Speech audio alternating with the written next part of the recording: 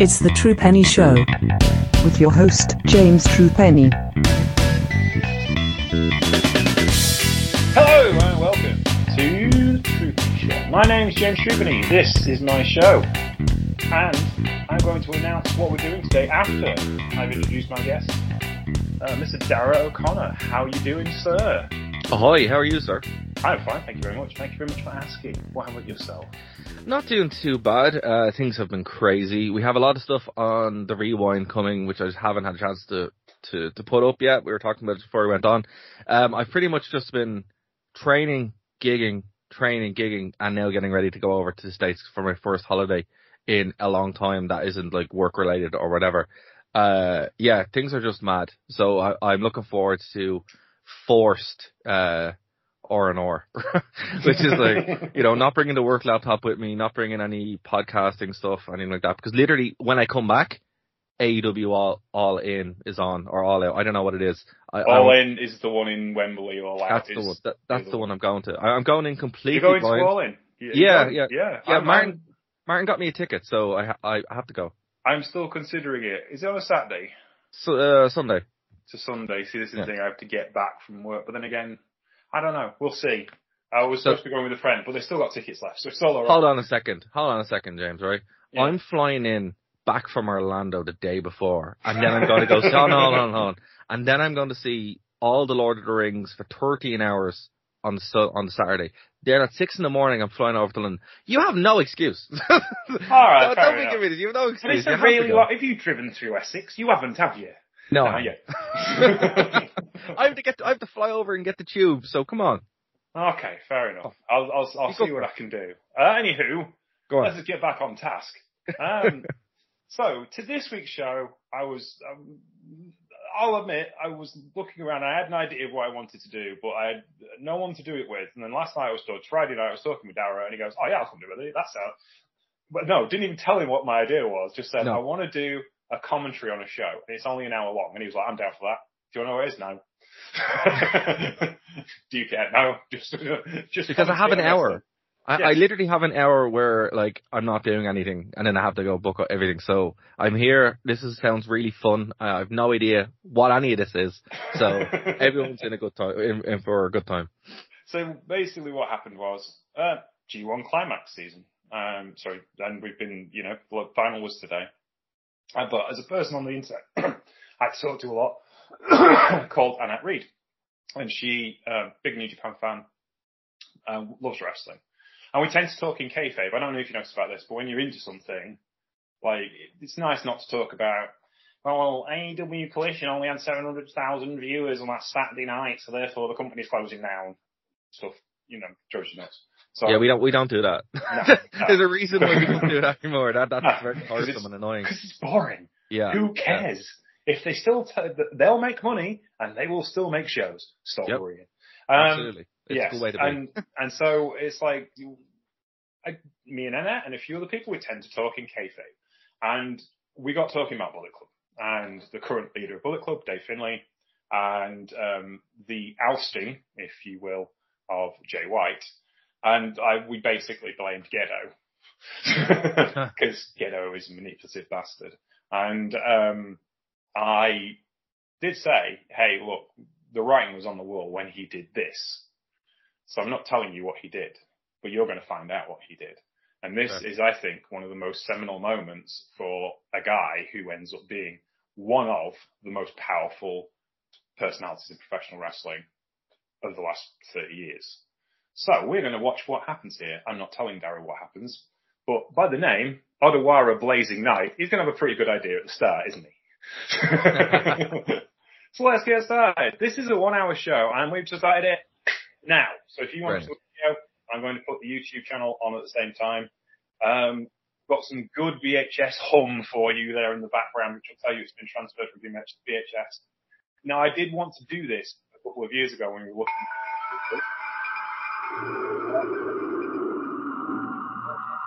and we got back online 10 months ago. So this is a really cool intro to a video, though, isn't it?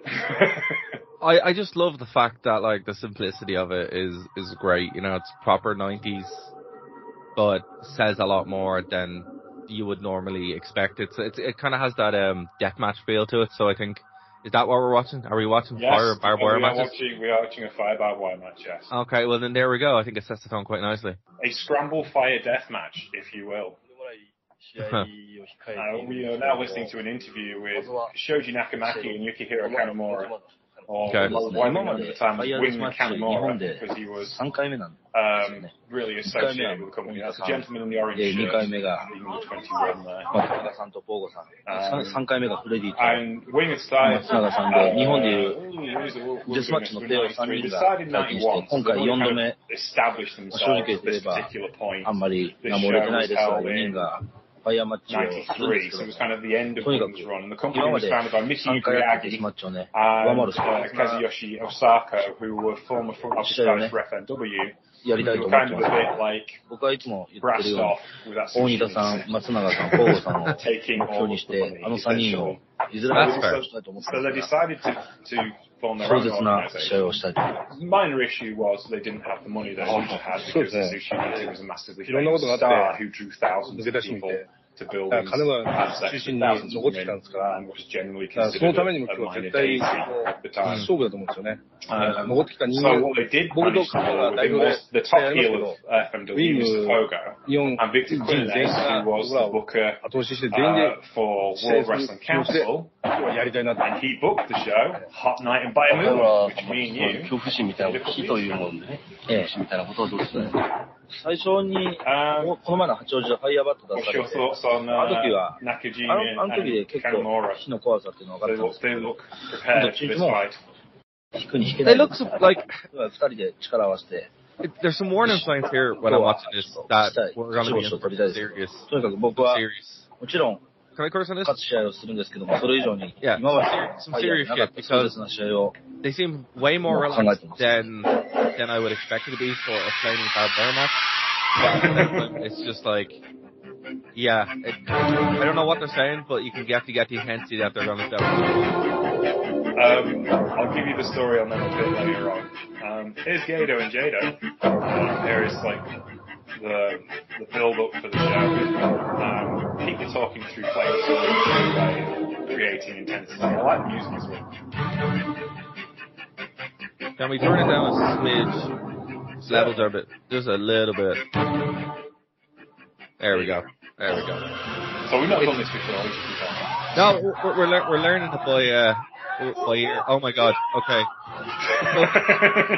So is this an event that was done regularly? Or is this like the first time that they've done this? Like, Fire is notoriously bad when it comes to deathmatch wrestling, as we saw on Hot Night by Moon. Yeah. It's not particularly controllable. It's one of those things you kind of want to do it indoors, because obviously there's less oxygen indoors. But obviously there's loads of people around, so you don't want to do it indoors. If you do it outdoors and the wind goes in the wrong direction, you're in trouble. As FMW found out when they did it, and nearly killed the original Sheik. So, so this one is, this one's not a regular Wing kind of event. Right. But the fact that it's on reached video is a good sign that they've invested a fair amount of money and we're expecting to make some money back on the VHS sales. And do you have numbers to hand on how well it did? I don't have numbers to hand on the video, but you had 2,980 at this event at the Odawara Municipal Baseball Stadium. This is clearly the car park. So the matches here, they're not going to be full on, they're not all going to be barbed wire matches. No. Okay. No, they are all regular wrestling. Okay. There's Freddy Krueger. There's Freddy Krueger. Yeah. Obviously not the Freddy Krueger. We'll get to that in a minute. There's Leatherface. Not the Leatherface. Not the one out of the film, but based on the one from the film. I do like this is a traditional Japanese thing to do. You get the roster into the ring first to introduce themselves and, have a quiet moment's reflection before things kick off. Let's get Gedo and Jado. with their absolutely fabulous t-shirt. Fuck you, we're Gedo and Jado. So this is the whole roster coming out basically beforehand to kind of like introduce themselves before they start wrestling? Okay. That's usually what happens on a big event. They still do it now with like late events, which we've done. Hola amigos, soy Janet. Vengo de México, es la primera vez que vengo aquí a este país. Me gusta, estoy encantada con este país. Me encanta la gente, me encanta la afición. Espero que les guste mi actuación de esta noche y espero regresar pronto para ofrecerles más de mí. Hola amigos, ¿qué tal amigos japoneses? Soy la actual campeona mundial de la UWA. Mi nombre es Zuleima. He venido a este país en varias ocasiones a enfrentarme a las mejores luchadoras que ustedes tienen. Pero en esta ocasión me enfrento con una mexicana. Creo que va a salir una lucha bastante interesante. Me gustaría que nos sigan apoyando y sobre todo que vengan a ver las funciones de esta compañía, que gracias a ella me encuentro aquí. Wing. Okay. Yeah. So. Oh, so starting off really hot and fast. With a nice little suplex. That body drop really close line there. Yeah. Give up. Kick to the body. Well, they're really moving here. This is really good. Yeah.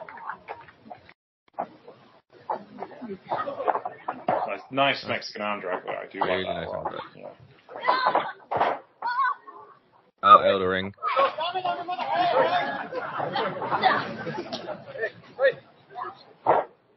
So Zulaman was trained by El Inferno, Antonio Kogama, and Indio Loki, and Zulaman was trained by. Oh, lovely missed the drop kick. We're on edited highlights, which this one goes for now, and it's probably a 3-hour show. That really looked like a hurt. Straight into the Going into chairs never works. No, that's never looks great, does it? Really? No, I don't think it's worth it for the amount of damage it's doing to you, but fair play, it never looks good though. Miss Janet was trained by the teacher versus student affair. Oh my word. Again, she got into the third row, I think. The teacher giving her a match whooping. She was also trained by Pecky Casta. So she's got quite some pedigree there. Nice power bomb, which is something you definitely would see in the Mexican ring, because they're regularly at that particular time period, Mexican rings were a bit stiff, so they were probably quite happy to do some more bumps in these particular matches. Absolutely. Set up for a pile driver, looks like. Yeah. Tombstone. Running tombstone. Running tombstone. I think that's probably it. Yeah, there we go. I would hope so, really. But yeah, again, the pile drive is also banned in Mexico at the time. Because of the stiffness of rings. Yeah. And the crowd is into it. They're liking it. Oh, absolutely. Like, even though we just got the highlights there, that really seemed to be quite a good match. So next up we have Rio Miyake versus the Kangaroo. On screen now we have... 蹴りすごいできる選手だったらこっちも入っていけないんで。そうなったらちょっとまずいなと思って。もし甘い蹴りとかだったらある程度食って、タックルで倒して関節で。簡単にね、肩はつくと思ってんだけど、まあ3ラウンドまでには KO は間違いないよね。1ラウンド目でやったっていいんだけど、ほら、お客さん退屈しちゃうじゃない、1ラウンド目でやると。だからまあ3ラウンド約束してくれ。間違いない。3ラウンド。Don't knock out the first round because customer tired. This guy's career did not go great because he doesn't have a cage. Yes, 3 rounds, okay? Which is always a good sign. Maybe kangaroo kick. So I'm intrigued as to what this will be. They got to round 3, so it's a mixed martial arts style match. These usually aren't terrible. Okay. It's kind of classic of the era. He seems to have one more of a striker base than the others, and much more of a wrestler. Yeah. Like you can tell, because he's just terrible on the ground. Yes, he's absolutely just trying to wriggle away as much as possible. Yeah, he has no idea what he's doing. No defensive positioning whatsoever. Well, he did get to the ropes there, so that's good. Yeah, that's the start. Basically, this came from the FMW model. So the FMW model was originally mixed martial artists versus wrestlers. Right. And then they kind of added the barbed wire to make it a bit more interesting. Because the martial arts wasn't good enough. Oh, that's a nice armbar right there. It is. I like how he's got his leg over his face so he can't breathe either. That's really good. Oh, there we go. Submission victory. There we go. Oh, I mean, look, I'll be honest with you. From what we saw there in the third round, I'm amazed that went to a third round. I'm also, like, what happened in the first two rounds for I remember feeling there was an awful lot of watching the first two rounds. And now you see why they added the barbed wire. Yeah. So our third match is Hideo Takayama versus now, Takasugi is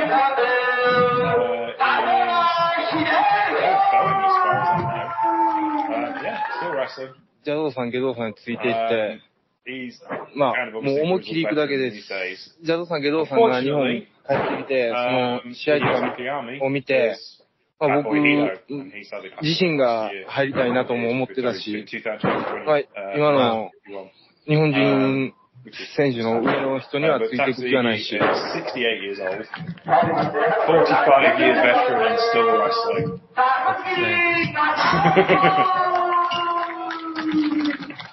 今、悪役というかね、邪道ゲドについていて、新境地を開拓しようかっていう選手なんですけど。ね。Takasugi, that's Takasugi. So that previous person was Hideo. This is Takasugi. Like I said, now the current 45-year veteran. He looks about 45 years old. Because he's been wrestling for 4 years. How old was he at this particular point? He's 68 now, and this was literally, he would be 38 then. Right. So he was quite the veteran at that particular point. He was trained So no look conspiracy really started. You can see why Gedo got the name Bad Boy Gedo. Yeah, you totally can. I see, yeah. Takasugi started in IWE back in the 70s. Third big promotion in Japan behind his camera. Which was originally kind of we watched that match, didn't we, with Superstar of the Graham. We did, that was a great match. Yes, he started for that company. Oh, well, okay. Yeah. Bad Boy Gedo was trained by the Wing, as a Wing dojo, but he was kind of doing a job as he went. He was a hardcore wrestler, and he was actually quite a good technician as well. And he kind of became the face of Wing as the company went on. He was kind of like their equivalent, like Rusa, and kind of how we see Shota Umino in New Japan today. He was kind of like the golden boy of the company. He kind of really caught on in the FMW when he showed his skills and he joined this invading faction by then. And married Megumi Kudo, who is arguably one of the best female wrestlers in of her era, and a deathmatch queen herself. Like she held the record for drawing Yokohama Arena, 14,000 people in a exploding barbed wire deathmatch, which was her return match, which was shot this year. So married into the business. That was a nice backdrop driver. I did like that. Backdrop driver. I know he's going with a chair. So what's the crack? Can they use weapons in this, or? It was kind of ECW, kind of like, we don't want you to, but we're not going to stop you if you do. Frowned upon. Oh, we got frowned upon. As well. Yes. How do I go into a chair? There we go. Probably. No, this is not the way to treat your rookies, is it really? No, it really isn't. Let's make you bleed and powder in a chair. That's a nice half crowd. Yeah, single leg Boston, but we have to get to the ropes. That's it always amazes me. Hitting with a chair, but we've got to have a rope break in there. We need to be civil here. Some rules. Some rules. We're going to pick and choose which ones we apply. That's another backup driver now. That's beautiful. Kick out. Kimura in there as well. Kimura in here, yeah. Good. That was a nice transition from a pin. Yeah, it was a nice transition from a pin into Kimura. And Renriku is kind of coming back with the Cobra Twist. That's it. Cobra Twist. Renriku is bringing back the Cobra Twist. It's a good submission. It is. I like it. I think it's been sadly missed. And there's Gedo, who was kind of mentoring Bad Boy Hideo. Gedo and Jado. He's like, hey, you did a good job. You got your ass kicked, but you still did a good job. Which is what Japanese rookies do for a very long period of time. That was a good match. Now we're on to Nobutaka Araya, which is the gentleman in the singlet. シングルは今日で2回目なんですけど、両タッグ入れて2敗してますんで、今日は絶対に勝ちますんで、見ててください。Okay, this could be a bit of a goer for himself. So, I'm noticing one thing there with the singlets. There's one wrestler who seems to have the singlet all the time, and then there's one wrestler who is a bit more flamboyant. Yes. Is that usually like the older ring general wears the singlet and the newer guys wear the... Well, generally speaking, I mean, it depends on where you are, but like most rookies in Japan go with trunks. Right. Okay, just short trunks, that's it. Black boots, short trunks. In Japan, the newer young guys are applied a bit more colour. But I'm looking at who this guy was trained by. Araya was trained by Geiji Nutsu, Junichiro Tenryu, Gran Apache, Texano, Miguel Perez, and Silver King, which is a bizarre line of trainers. It's just like legends of their style in 3 different countries. But yeah. So I will also Steiner's big influence on the film.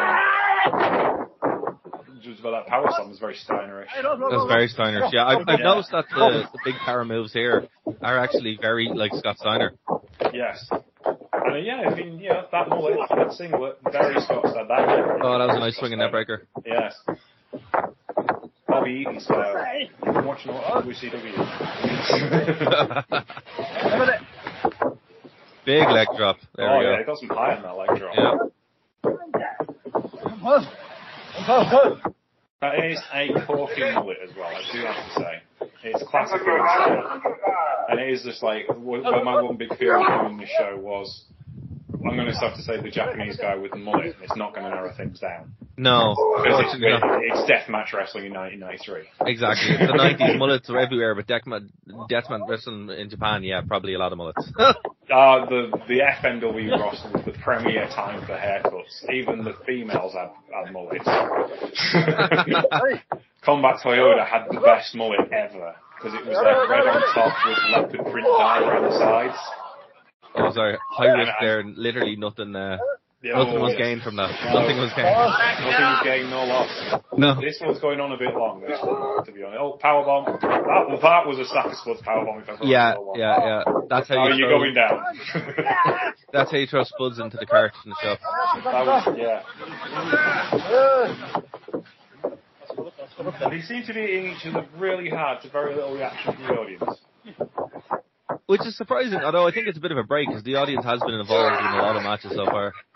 True. There's a bit more action. This is kind of a bit more power maneuver. There you go. Thunderfire powerbomb. Oh, that looks like it really hurt. He's probably going to go for some sort of moonsault or something here, probably. This is his finisher. Boom. That's some distance. Don't stick your arm under their shoulder blades. That was good. That was good though, and I liked at the end of it as well. The lad in the mask was kind of like, "Oh, I'm nearly going to kick out." It was good. So, move on. In between these things, because it's always a bit different. So we've got a tag team match. Wing versus SPWF. So Masayoshi Motegi and the Winger. Going up against... Here's what we do. Right? kill the sound when you're doing interviews. Talk over that. Okay then. There we go. Yeah, so we've got Mayoshi Motegi. It's because of people doing bump practice in the background. It's louder than No, guys, we are figuring this out. This is the first time this has been done, so bear with us. We will get there. We have an idea what we're doing now. So yes. Mayoshi Motegi and the winger going up against Shinichi Nakano and Soichi Maruyama of the SWPF, which would suggest to me some mixed martial artists of a stripe. Yes, you can tell. Them, just right looking now. At them. As soon as you said it, it's like, you can tell the wrestlers and you can tell the mixed martists. And they don't look like they're happy to be there at all. They're like, I'm going to kick someone. And that's probably what's going to happen. That's what I'm expecting. I'm expecting wrestlers to get, not outclassed, it's the wrong word to say, but outstruck. Exactly. This is probably going to be a very, very heavy hitting match, and I don't mean that in a joke, but it's our first kind of like multi-man match as well that we've seen. So there's tag team? So tag team MMA rules? Yeah, this is a tag team match. This is kind of, I think it's wrestling rules. Okay. But I have a feeling that the SPWF guys are shooters. Yeah, like we've already had some pretty good kicks in there, some knees, and then like a bunch of, there you go, like just knee strike combinations. They were not happy to be there, were they? No. No, but I mean, okay, so obviously like the wrestling lads are wearing wrestling boots and the strikers are not. So if we don't see an impressive strike finish in this, I will be very surprised. But I don't know. I mean, how did these matches kind of come about? Like, why would you put in a tag team of wrestlers in with like lads shooting? This is, well, I mean, so shoot style wrestling's been around in Japan like as a bankable entity from the early 90s. Yeah. From the early 80s, sorry, when Akira Maeda and Satoru Sayama left New Japan Pro Wrestling and founded their own wrestling promotion. And it was kind of like a halfway between Lucha Libre and shoot style wrestling because, you know, they had to sell tickets and they thought that like a 3-hour show of just wrist locks would be probably not sell that well, which they weren't wrong, but they realized actually the more shooty they went, the more people liked it. Speaking of which, big hard chops in the corner here as well. Yes. And I'm noticing the referee isn't in a rush to break these up. He's just keep chopping. And then a lovely bulldog to the middle of the ring. It is. There's some interesting like crossover between that. Oh god, he stuffed him with that DVC. Yeah. Oh, that looks really interesting shoot stuff. But then they just break out into wrestling maneuvers. Like, you know, a DVC is not a shoot wrestling maneuver. You know, if you drop somebody on their head, they're not going to like it, but it's not the thing you would go to, is it? No. Particularly not. But I mean, I think what's interesting about this match is it has the dynamic of a big man, small man, by having guys who really like striking in there with wrestlers. So it has that dynamic. Yes, definitely. It's like, they are kind of roughly the same size, but clearly some have got experience. Exactly. It has like an advantage that you wouldn't normally expect. I think it's gone into a pause over. Yeah. Yes. Oh, they love pause drivers. They really do. But you see, that's the thing, like, you know, there are shoot-style pile drivers, but you don't do it like that. Nice missile drop kick. Yeah, yes, lovely missile drop kick. Really is kind of like a very good aerial wrestler. Really. Here we go again. What's this? Flying crossbody. Yeah. It didn't seem to land that the way he wanted to. Kind of looked like a shoulder block, but I think he was going for a crossbody. It was bad camera work, to be honest. That's true. Yes. Oh, nice sequence. 1, 2, oh, kick out. Yeah. Not even a 2. How are we feeling about the tassel? I mean, I think based on the plainness of everyone else. Oh, that was a lovely kick. From the wrestler. Oh, okay, kick from the striker. Oh, that break kick. Yeah, not fun. Not fun. You'll be feeling that tomorrow. Going for a leg dive. This is the thing, it's like, it's a bit weird. It's like the shooters are letting them do undefended moves. Like, yeah. Which you would not expect from them to do. But obviously they're trying to double crit for a crossface. Double STF crossface. That's interesting. Wow, someone should try that. Them open hand slaps are just intense.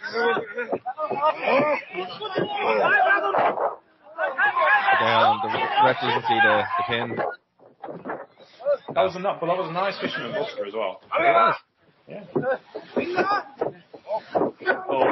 Backdrop driver does always make me cringe. But it looks so good. It looks amazing, but it's just like, oh, someone's going to resonate. Concussion waiting to happen. Concussion City. I think these guys do not care about concussions. No. This is our fourth time into the chairs tonight. True, but I do have to say, the girls did a better jump than he did. That is true. The girls did not care. What a Northern Light suplex. Got nothing out of that though, unfortunately. No, true. Winger has got an array of suplexes I'm very impressed with. But again, it was Spanish.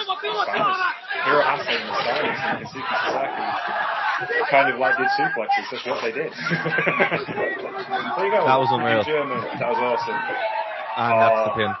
Well deserved. Got you smiling. I was still fighting chairs. Maybe he could have spent time in the ring helping his partner. That probably would have been better. Yes. But no, that was good. I enjoyed that match. That was very good. Let's give it another go. Yeah, to declare our superiority as professional wrestlers, we now must move on. But yeah, Winger's, I think, probably the best worker in this game. Everything's super smooth. He's also doing most of the work.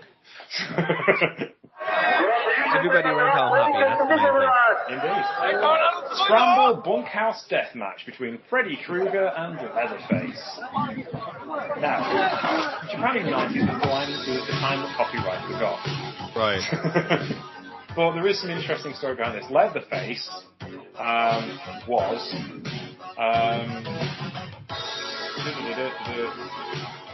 what's his real name? I can't remember. But he was Corporal Kirshner in the WWE. Really? Yes. Jack Patterson? I can't remember. His real name's not listed. But yes, he was Corporal Kirshner. There's Victor Queerness. You know what happened? Of the most glorious mullet cliches and two-piece combo that you could possibly imagine. Oh man, I know this is in the 90s, but it's still the most 80s thing in the world. It is, isn't it? It really is. It's not only the time that the land that copyright got, but it's the land that time forgot. It is indeed. You know what happened to you? Freddy Krueger is, in fact, Tommy Gilbert, Eddie Gilbert's brother. I made you. Sorry, Doug Gilbert, not Tommy Gilbert. Tommy Gilbert's dad. I'm getting it wrong. Gilbert was Eddie Gilbert, but Tommy Gilbert, the referee in Memphis, used to wrestle as Freddy Krueger in Memphis back in the 1980s as the babyface Freddy Krueger, and would regularly tag with Jerry Lawler in big tag team matches. I can see that. Yes. I can see. You know what? It's kind of funny because this has the bang of Jerry Lawler all over for some reason. Oh, it does, doesn't it? Because it really does. Loved his big cartoon super characters, didn't he? He really did. Yeah, when he was booking Memphis.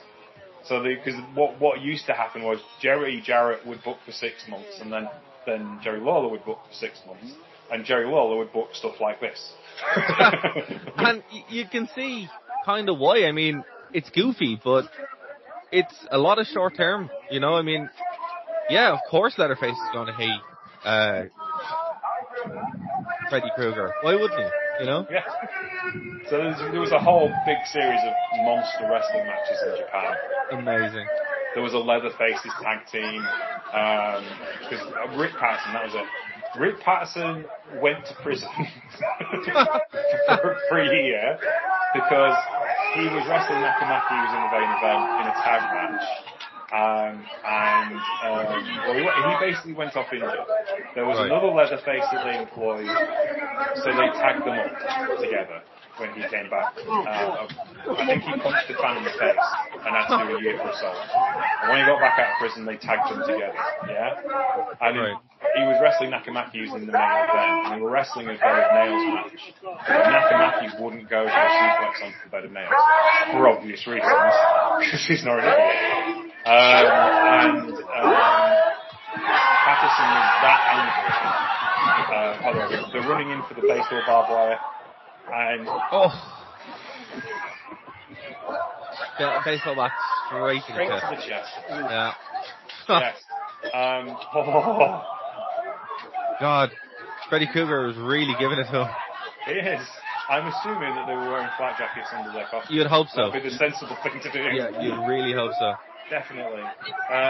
But yes, and Nakamaki refused to go for a superplex onto the bed of nails. So Patterson ripped a strip off of the bed of nails and then placed it on Nakamaki's neck and leg dropped him. Was fired immediately from FMW. Hence the reason why he's in ring. I mean, totally fair. Yes, Nakamaki left of his own accord not long after, so I'm guessing he was absolutely blessed when he went to win and Patterson turned up again. But yeah, but this is the definition of smoke and mirrors wrestling, because you've got that big bump at the start to get everybody into it, and I bet we're not going to do that much dangerous stuff after that. No, I mean, like, there's so many, as I said to you, like, there's a lot of shortcuts here from the get-go, and, like, look at the destruction with this. They're not even doing it, just destroying the entire venue, and everybody is running away from it because there's two madmen swinging a pipe around. Yeah. You don't really have to do much more than that. No, that's all you need. What else do you need? You know, barely hitting people, swing some chairs about, hope you don't hit anybody else. Exactly. Like, it makes a lot of, like, I'd be surprised if this even, so, okay. Does this have to go back in the ring, or can they pinfalls anywhere?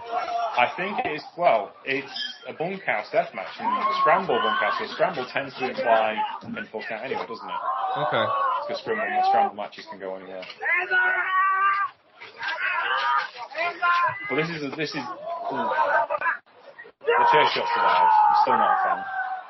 To be fair though, that was a very light chair shot to the head. Yes. Not a fan of them anyway, but still. Yes. But he was protected, and he's getting protected headshots, I suppose, as well. Exactly. But again, you know, this is like, how little do we need to do to make a match work? And when you're working as two characters, and it doesn't really matter because it's not going to affect a long-term story arc. It's a one-off. You can do what you like.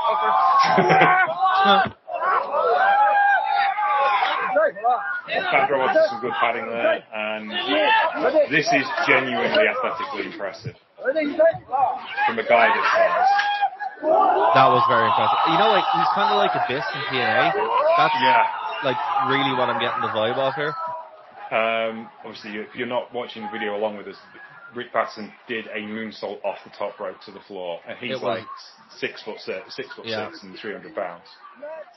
And it was a pitch perfect moonsault. Yeah, absolutely. And he lands it every time as well. You know, he's really good at it.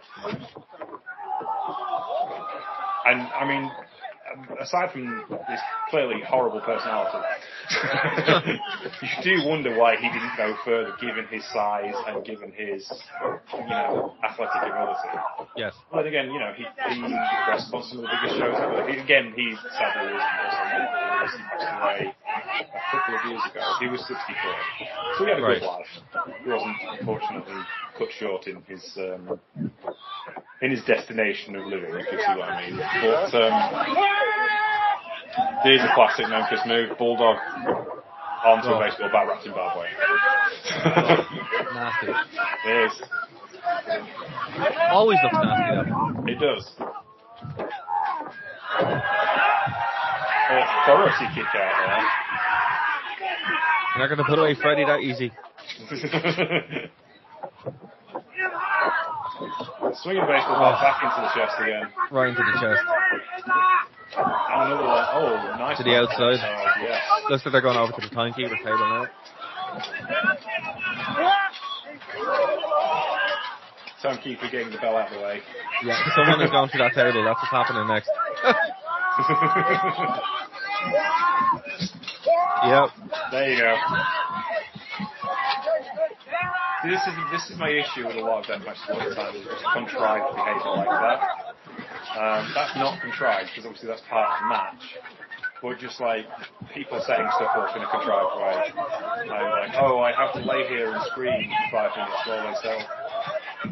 a load of bricks in the middle of the ring. I was like, apparently, I saw a video of it earlier today. Jalistico and Pentagon, the Dark were wrestling each other, and they set up this board on a chair spot, like, 6 chairs with a board on it to do a powerbomb spot through it, and then they knocked it over. So they stopped wrestling each other to set it up again. It's like, what are you doing? I mean, at a certain point, it is wrestling at the end of the day. There's a certain level of contrivance, but I do get it. Yeah, it's just like, that's just like plotting your own demise. Let's not be having any of that. Whereas this, I don't mind. This is fun. Big dumb fun. It doesn't get much dumber than that, does it? No. Extremely low stakes, but extremely violent for some reason. Hey, it's Freddy Krueger and Leatherface. Actually, one of the best matches I ever saw of the Monster series was it was an IWA match. Nice pile driver onto a table. That would have been back in Memphis. And the table didn't break either. No. Oh, well, no, because I think it's been collapsed on the floor. So. Oh, fair. Yeah. So then you have to see and they're going back to it. Oh, that's why it doesn't break. The big steel barriers underneath it. Yeah, the Japanese tables are ludicrous. Like, why would you have to engineer them to be that tough? Oh, again. Nice ball. Break right to the socket. Beautiful. Backdrop driver. That's probably it. No. Freddy lives. Indeed. Yeah, what I was saying. Kind of go into the match, but that tells you how good the match is because we go into it. Nice close one. Yeah, the match is actually really good. Yeah, you think about the matches in this era, it's probably comparable. I mean, it's not Bret Hart and Shawn Michaels or anything. No.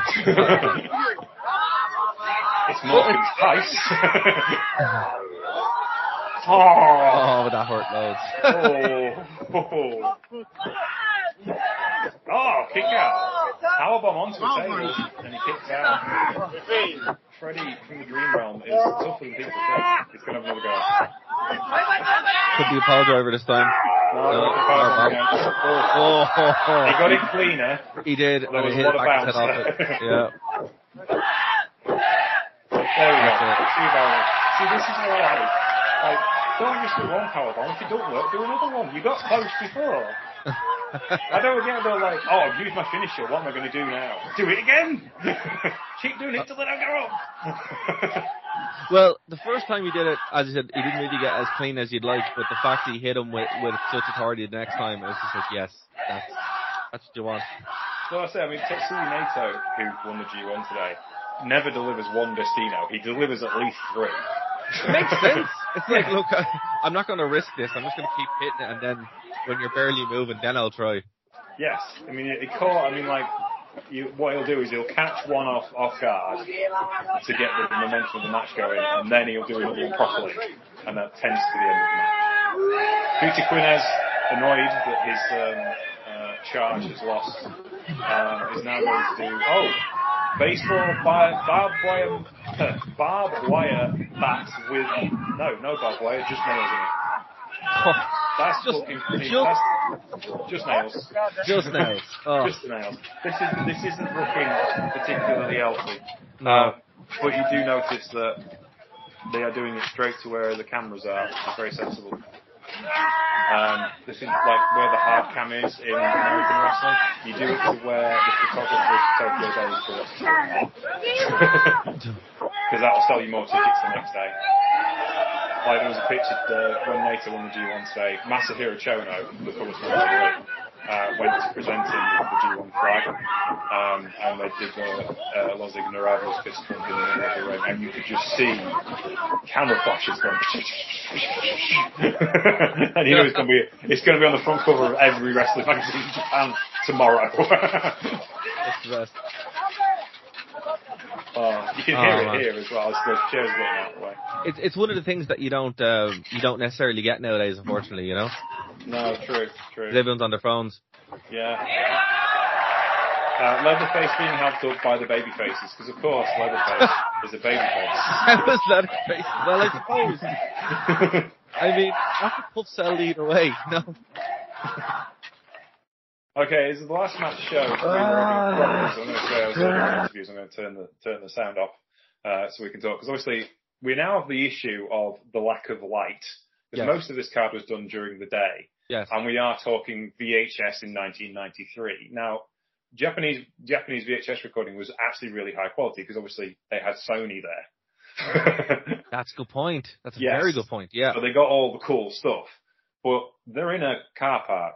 So it's a good job this is a fire match, really, or we'd see bugger all. Exactly, and that's what I'm saying, though. I suppose if you are going to do it, this is probably a good way to do it. Yeah. So this is a tag team fire match. Tag team fire match. Jado and Gedo going up against Shoji Nakamaki. That's the gentleman in the white jacket. Yes. And Yukihiro Wing Kanemaru, as he was known, because he was like associated with the brand so much. And you can see they're baby faces. They're strong. They are. They're best mates. Yeah. And there's Gedo and Jado.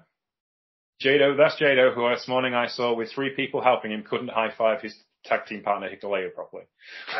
It's probably because he spent a career doing these kind of matches. True. 30 years this business. I mean, not a good time, buddy, and it's probably going to be awesome to see. I'm actually really looking forward to it, but I'm also just like, yeah, not a good time. Well, this is the thing. They wrestled in deathmatch promotions, but didn't do an awful lot of deathmatch wrestling. This is one of the few death matches I've actually seen them in. And it was interesting because I think Gedo was a New Japan guy, right? Right. Originally. I'm just trying to figure out. No, he was Jado was a New Japan guy. He was a New Japan Dojo guy. And Gedo worked out of All Japan, and then he flipped to New Japan, and then they became friends. And essentially, they just said, "We're not going to do anything. We're not going to be salaryman wrestlers." And they left New Japan in 89, when New Japan was like filling the Tokyo Dome 4 times a year. They were the biggest wrestling company on earth at this particular point. Wow. And they went and they wrestled for Michinoku Pro and for UWA in Mexico, and they went and learned their craft. They didn't really wrestle for a mainstream company until they got to Wrestling and Romance in 95. So they had 5 or 6 years on the road wrestling for small companies, learning everything they could about every type of style of wrestling they possibly could. And obviously here, I'm going to put the sound back on so we can hear those shots of burning Singapore game. This match started off pretty much straight away, and the visual of it with are these Singapore canes covered in fire, or do you just fire? That was a torch, actually. They're just torch. They're just torches. And there was a Singapore cane used a minute ago. So yeah, basically there's a series of torches around the ring with barbed wire covering it. Yeah, and we're going for the classic death match of Gedo trying to get Nakamaki's face into the barbed wire. Gedo was paired off with Kanemaru. And Nakamaki, interestingly, for our point of view, was a wrestling journalist before he was a wrestler.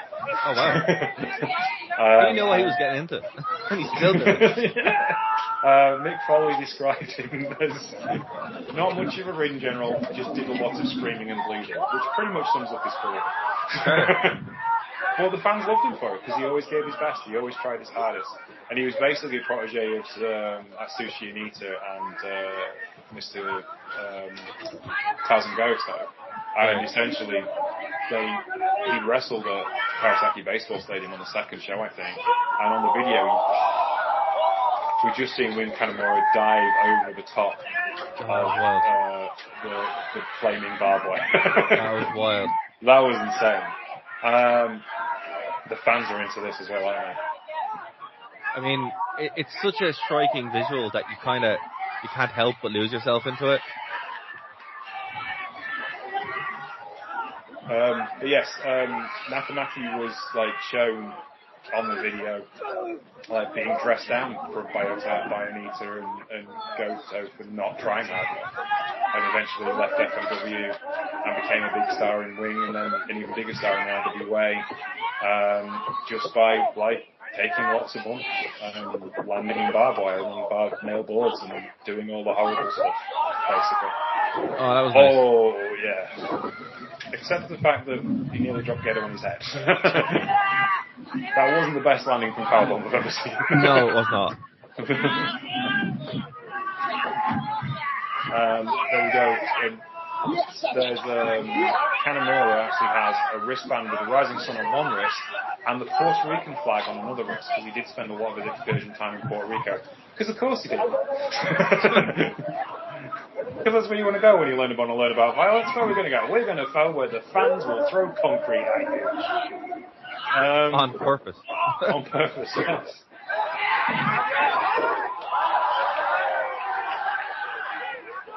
And we're going to set fire to somebody.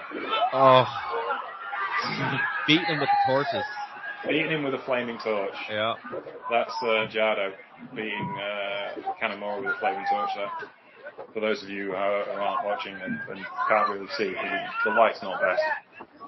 But you do get a lot of facial expressions from Kanemaru, and you see why he became such a star for those companies. Because he has got such a compelling presence, even though he's screaming and bleeding a lot.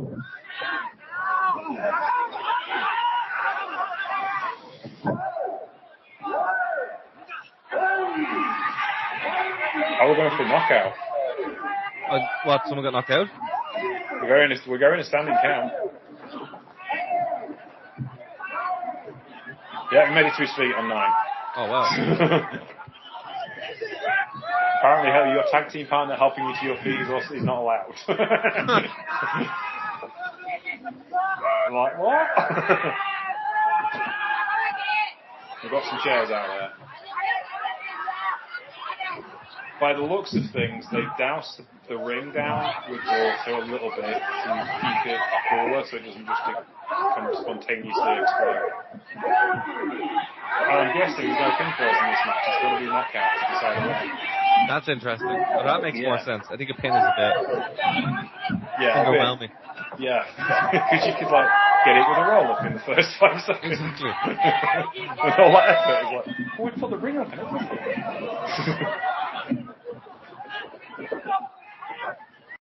God, he's on fire. Oh. Kanemaru landing in the flaming golf, landing in the torches and the barbed wire, whilst just wearing a muscle vest as well. Did it not occur to him that he could wear a jumper? Maybe that would be worse. You know? Yes, woolens maybe not good. Yeah. Suppose there is you've got to pick on natural fabrics that burn nicely and don't melt onto your skin. Oh, there's a nice standing power slam from Gedo there.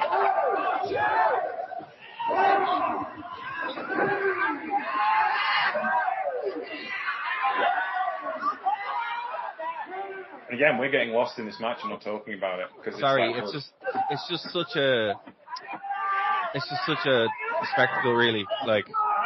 Every part of it. If you guys are just listening to us talking, you're doing a disservice. What a strike with the torch. Yeah. Oh. And they hit him in the face with it. Oh my God. Went to the stomach. Oh. Nasty. Nah, this is not for the faint-hearted. We should put a warning in front of this. You can watch this match. Probably should have done that at the start, to be honest with you. But this is a Germany show. You know what to expect. Too far in there. Some of the matches we've commentated on, we've covered this year. Mash Islamovic tagging with Rini Yamashita against Soya. That last from GCW was 7 feet tall. Soya Thingy and Charlie Evans. Oh my God, they did things to each other. And they shook hands at the end. They were bleeding, there was blood everywhere! They'd had a death match before, because it was that GCW show from Tokyo, the first ring.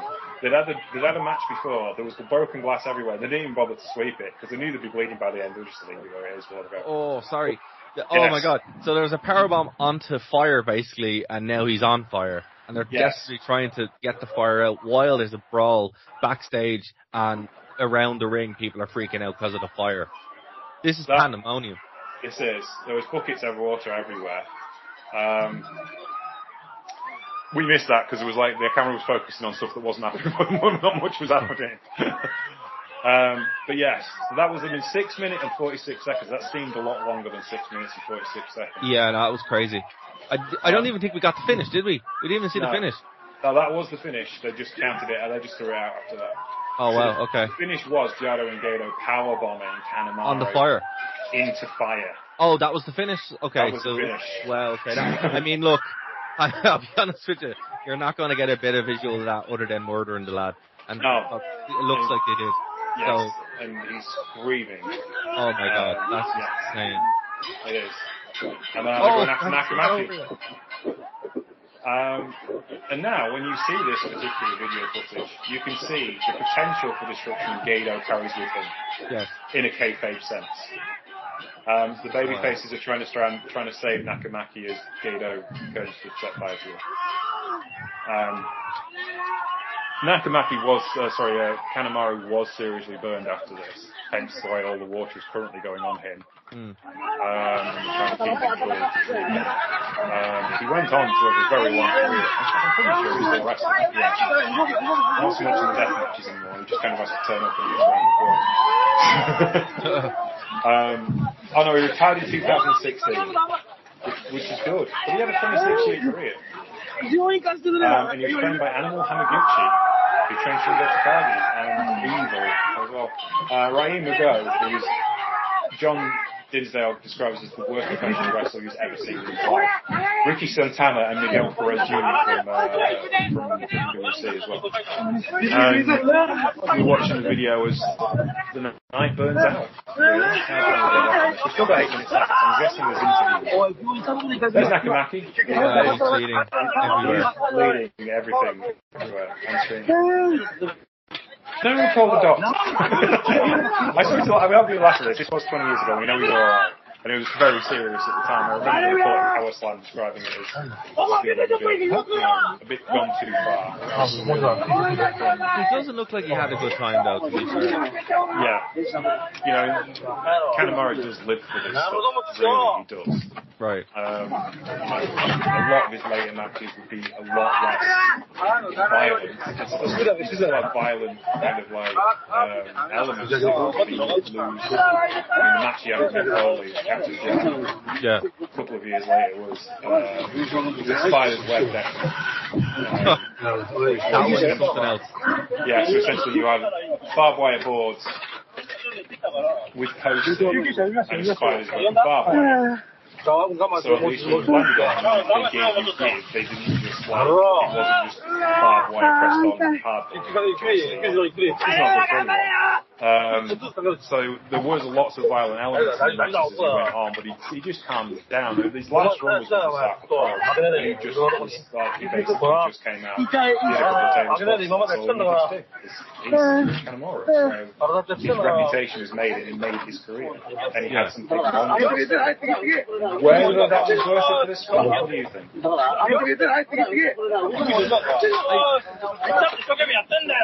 think this one is kind of worse because you're seeing the damage after it. Yeah, you can literally see the boils on his body right there. Oh my God. So I'm sure neither were fun, but this one might actually be a little bit worse. Yeah. And I think as well is like, from a character point of view, it sets Gedo and Jado as the biggest, baddest heels possible. Yeah. Which is essentially what they ran their career on. They're still running their career on to this day. It's like, we're the guys that nearly killed Kanemaru. And it made the company. Unfortunately, it made the company at the time. The company would go out of business not long after it.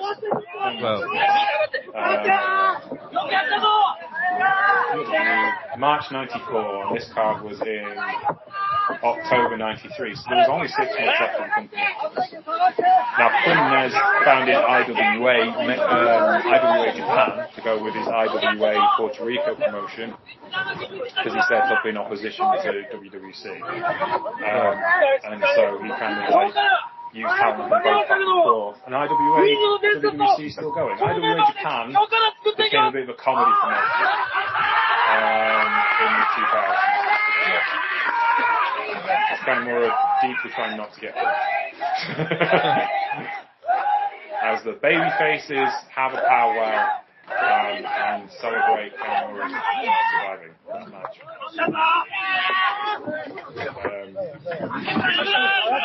And there's the ambulance. Oh, good. And they're still just throwing water on him because that's the only treatment they've got. The only treatment they have. Did they not think there was a possibility? So I think it is interviews. So let's kill it there. Yes. There'll be lots of interviews after that. So because neither of us speak Japanese, so no, it would be lost. Gedo, Jado, and Bad Boy Gedo are when Gedo only had one missing tooth. He would lose several more through the years. But this is like, this is kind of, power move heeldom. Give the big promo after the big finish. But yeah, so what were your thoughts on this one then, Darragh? Very interesting and very disturbing at the same time. Like, I wouldn't say I'd be in a rush to watch something like this again. And like fire-wise, I think it's that bit too far where it's like, okay, look, it's not even like they've taken him out. Like, he's still in the ring. They're only taking him out now. And it's a spectacle, like, unlike anything else. So, I mean, it is amazing. And if you haven't seen it and just listened to us, one, well done. That's a very weird thing to do, for a commentary thing. But if you have seen it, you know what I'm talking about. Like, it's unlike anything else. I've never really seen something like that before. And look, the show itself is quite fun. The matches were really good. Like, as far as like, there were bits where we were talking and we stopped talking because it was so engaging and engrossing. Yeah. But, I don't know. I mean, given the main event or Leatherface versus Freddy, I'd much rather watch Freddy versus Leatherface than a man setting himself on fire. Yes. Well, being set on fire, but yeah, this picture here was what was in Power Slam. Oh, I believe it. Yeah. So it's, so it was like that's the thing that kind of like got my attention with this match. I'd never seen it, and I saw it about 10 years ago. I did it for a piece that I was writing about FMW, for Bad Deathmatch Wrestling I wrote a long form piece for Wrestle Talk TV called The History of Violence. And I looked at all of the violent territories and like Detroit back in the 70s and Texas in the 60s and all the great violent territories. And obviously you've got to talk about FMW and Wing because they were the most violent. And so Wing had a budget problem. They couldn't do exploding barbed wire matches, because they didn't have the budget to buy the explosives. Yeah. Well, fire's cheap. You only need light fluid, don't you? Therefore, and I think it had a big influence on the current deathmatch scene, like CZW did as well, where they were like, well, we don't have to do the big set piece time bombs going off at, Kawasaki Baseball Stadium with 75,000 people in attendance in a barbed wire cage match. We can do this in a less apocalyptic way. But equally, that meant more danger in many cases. I mean, like, Onita's, like, he's done some crazy stuff down the years. And he has a scarred up body to match for it. But equally, you only need one big bump in a electrified barbed wire match, don't you? And that's it. Or you could do 4, I suppose. But, there's once you've set one load of barbed wire off and there's only 4 sides, exactly, it loses the effect. So you only have to work up to doing one big bump. Whereas this, again, you don't have to work up to one big bump, but you're not bouncing off the barbed wire and landing on the floor. No. Fire's fire, and fire stays on you until it goes out. Yeah, and I think that's something that watching a match like this where I think it's a combination of, or an event like this where I think it's a combination of the camera work being just a bit above a normal indie, or like it is actually quite good. It's VHS of it was probably really good for the time. But I mean, watching it now, it's like, because it's a little bit above like lads in their back garden setting themselves on fire, there's something very eerie about it. And that's kind of what sticks with me. It's like, wow, this is real. Like, this is not like a joke, and it just kind of sticks with you. These are professional wrestlers who chose to do this. Yeah.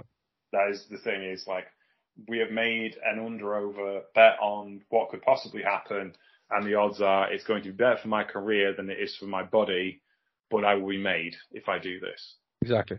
You know, and to be fair, he was, but I'm not sure that's the price worth paying. Yeah. For one big bump.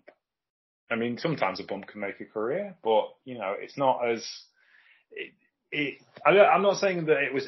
It's from a pure match point of view, it was pretty good for 6 minutes. Mm. But the thing that overarches you is, like, what's going to happen at the end? Yeah. You know, I think that's the thing. It's like, you know, is it completely necessary? Because you've got all the visual aspects there. But as from a character point of view, like I was saying with Gedo, you know, double-crossing Jay White to get David Finlay to be the leader of Bullet Club doesn't seem half as bad now, does it? No, not really. Not in context of what we've seen. But look, I think that was a very, very interesting show. It was one that I think more people should really kind of see, because like 93 is an interesting time where like you can see a lot of what ECW was doing. You see a lot of WCW there as well, particularly when it comes to the actual technical wrestling kind of things, where they're just stealing from Scott Steiner or vice versa. Yeah, man, I really enjoyed it. Yeah, I think that's the big thing with ECW is ECW took so much from FMW. FMW came first. Yeah. Obviously, Wing was derivative of FMW, but they took that principle of, we're going to put a wrestling show together with who's available, not necessarily the best wrestling talent. Yeah, absolutely. And now Gedo and Jado were world-class wrestling talent, but they were willing to do things like this because they were trying to grow their careers in an organic way. I think as well, this was also shot by, I'm pretty sure it must have been shot by Wally Yamaguchi, because Wally Yamaguchi did everything. Yeah. Like, if it was an indie wrestling show, he was involved somewhere. He was the editor of baseball, and he was a referee for Michinoku Pro, and he was a trainer and a manager and photographer. He was the one that taught Akira Hokuto how to blade because she'd never bladed before at Dream Slam 1. You know, she's like, he did everything. And this was shot in a very Wally Yamaguchi way. Like if he was producing a show. I'm not sure if he had a finger in the pie, but I know he was involved with Quinez at the time, but he was also kind of like, he did things for all sorts of promotions that nobody minded. This wasn't like the relic Bristol Politics. And he was also a WWE guy. He was the guy that managed Kai and Tai. He was? Yes. That's insane. Yeah. He was the one who nearly... Choppy the pee-pee. Yeah, exactly. Yeah. He was that guy. You know, Wow. Yamaguchi he again passed away a couple of years ago. I have not thought about that segment in a long time. There you go, you see. Yeah, but he was, essentially, Japanese indie wrestling doesn't exist without. Because indie wrestling wasn't a thing until about 1989. You went to see All Japan, you went to see New Japan. That's your lot. You know, until 1989, regional promotions didn't really happen until Michinoku Pro. They founded in 89, I think, 1990. And Yamaguchi was referee, he was manager, he was trainer. You know, he did everything there. Like I said, he was involved with AJW. He was involved with the other Japanese women's promotions. He was the one responsible for that big show at the Tokyo Dome where every office in Japan sent one match, and there was like 14 matches, and there was shoot style, and it was shoot. I've got all the videos, and that was the one where John watched Ryu go and said he's the worst wrestler I've ever seen in my life. Because he's like, it was the alien death match, and John said, "There's no aliens, there's no death match. What are you doing to me?" True. I mean, he's been lied to on several occasions there. Yes, yeah, and he was not happy. Yamaguchi had such an effect on this period, and you can see it in this match, in this card. It's a creature of its time, undoubtedly. Right. But the majority of this roster end up in FMW within a year and do some incredible things with Anita in that crew. And, you know, it doesn't have the effect on Japanese wrestling. I mean, you do see it today in BJW and in Freedoms, because essentially those two promotions picked up where when IWA became a comedy company essentially kind of like let go of its deathmatch roots because they just couldn't afford to run those kind of shows anymore. BJW took over, and then Freedoms came from BJW. And they've been around for 20 years now, and they do this kind of stuff. They don't do fire matches because they're stupid. Flight tubes, glass, all the other things. Yeah, they're fine with that. But again, fire in a small hall, no. Not a good idea. No, I mean, look, if you're going to use fire like that, probably don't do it inside, or the whole building can burn down. But doing it outside, I mean, it kind of add that specifically adds a new kind of dynamic to it, where it's like almost horror movie-esque, like ironically in a show that has Freddy Krueger and Leatherface in it, the most horrifying thing genuinely is watching a man being burned alive. Yeah, that's the thing. And it's only for a second, but that's all it takes. Oh yeah, look, man, I mean, it's a second, but still. A second is an awful long time. It's an awful long time when, there's a reason why in Hollywood the full body burn is like the most dangerous stunt they can do. Yeah. Even to this day, like. Yeah, because there's no faking it. There's no getting around it. It's ridiculously dangerous. And humans burn super easy, so it's like with very flammable things. I was watching, Alex Taylor, the drag racer. She was doing her first Salt Flat Speed Week. And they're showing you the safety procedure, and she was like, how to get out of the vehicle if it's on fire, and she got out in 9 seconds. And they said that's a really good time, because after any longer than that, and bad. Any more, and it's bad. How bad? Really bad. Really bad. Because that's the biggest. Not the biggest fear is because, if you're driving a vehicle at over 200 miles an hour, there is lots of safety checks you have to go through. Absolutely. But fire is the big thing. Yeah. Even for drivers, the Formula 1 drivers will tell you, physical stuff is much less of a worry than it used to be because everything's so much safer. To some extent, too safe. Yeah. But actual fire is still the biggest thing. And it still will be. And that is the thing about this, and because it is interesting, because you go back to watching Hot Night by a Moon, Hercules Alaya and Carlos Colon barely went near the ropes at all in that match for obvious reasons. But still had a compelling match. And this match was really compelling, but they didn't shy away from landing in the fire. No.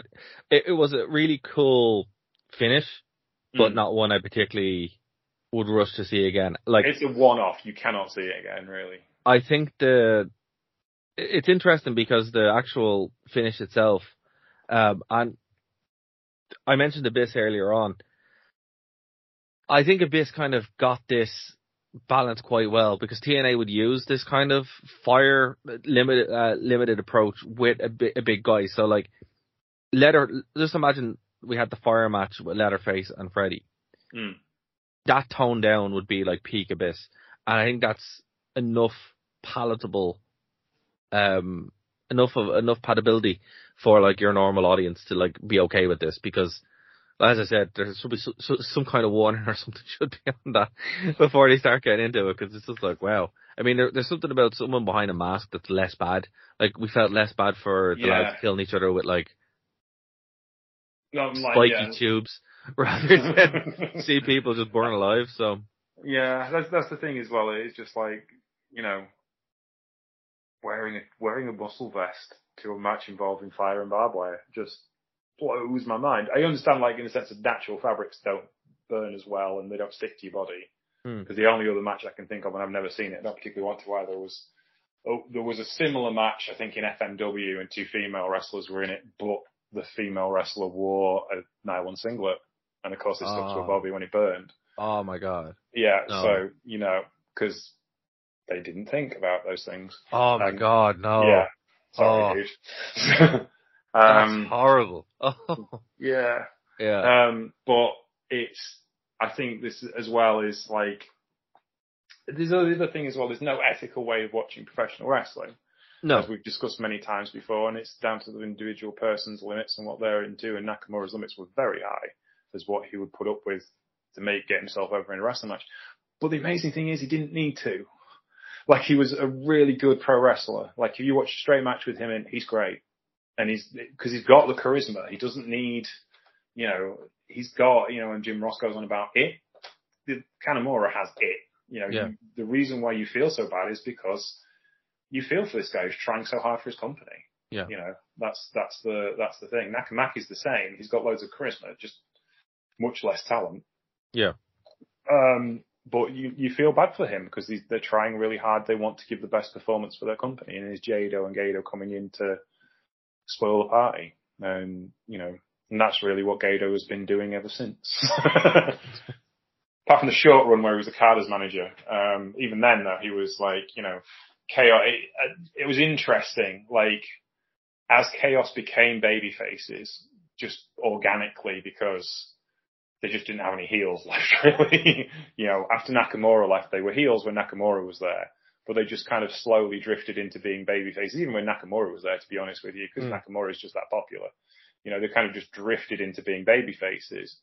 So that you had to get rid of Gedo because he's manipulative and because he's an asshole, and so he left to manage Jay White and take over Bullet Club, and that's that's really was the right thing to do because Gedo isn't likable in that same stretch. Jado went with him, and then he turned on Jado, his brother of 30 years. Jado now manages Tama Tonga and Tangaloa and Hikuleo. So yeah, it's intriguing to me that the reason why I said let's do this was because of that story arc for Gedo is really set here as the leader of that group in that promotion. And he's been doing the same thing more or less with less dangerous things for 30 years. And that's how you make a career. It works though. I mean, like he knows his value as a performer. He knows what works and obviously what sells. Yeah. And he's the booker of the second biggest promotion on earth. So but then again, here's the question is like, are AEW bigger than New Japan now? Could you say that AEW are the biggest promotion on earth by the end of this month? We'll find out. I guess we'll find out, won't we? Yeah. It'll be intriguing for me. We're in intriguing times, Darragh, as far as wrestling is concerned. So we're at that point once again. But yeah. Anywho, thank you very much for listening to the Troopany Show today. We hope you've enjoyed our slightly different format. We must try this again sometime, but with less violence in it. Absolutely. Anytime. Where can we find you on the internet, Darragh? So I'm over on Twitter or X or whatever that dying platform is called. We're calling it the Hellscape. Dude, it's been a hellscape for a very long time. Yes. Welcome. It's been a hellscape for a very long time. But that's a much better name for it. Yeah, so I'm over at the Hellscape, over at Darragh WV, so DARRAGHWV.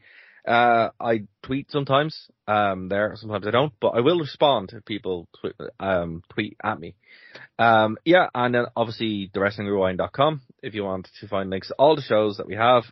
There is a lot more coming to the feed that will take you over to either the shows that we do over on our feed, or of course you can get everything on the True Penny channel, which you should do anyway.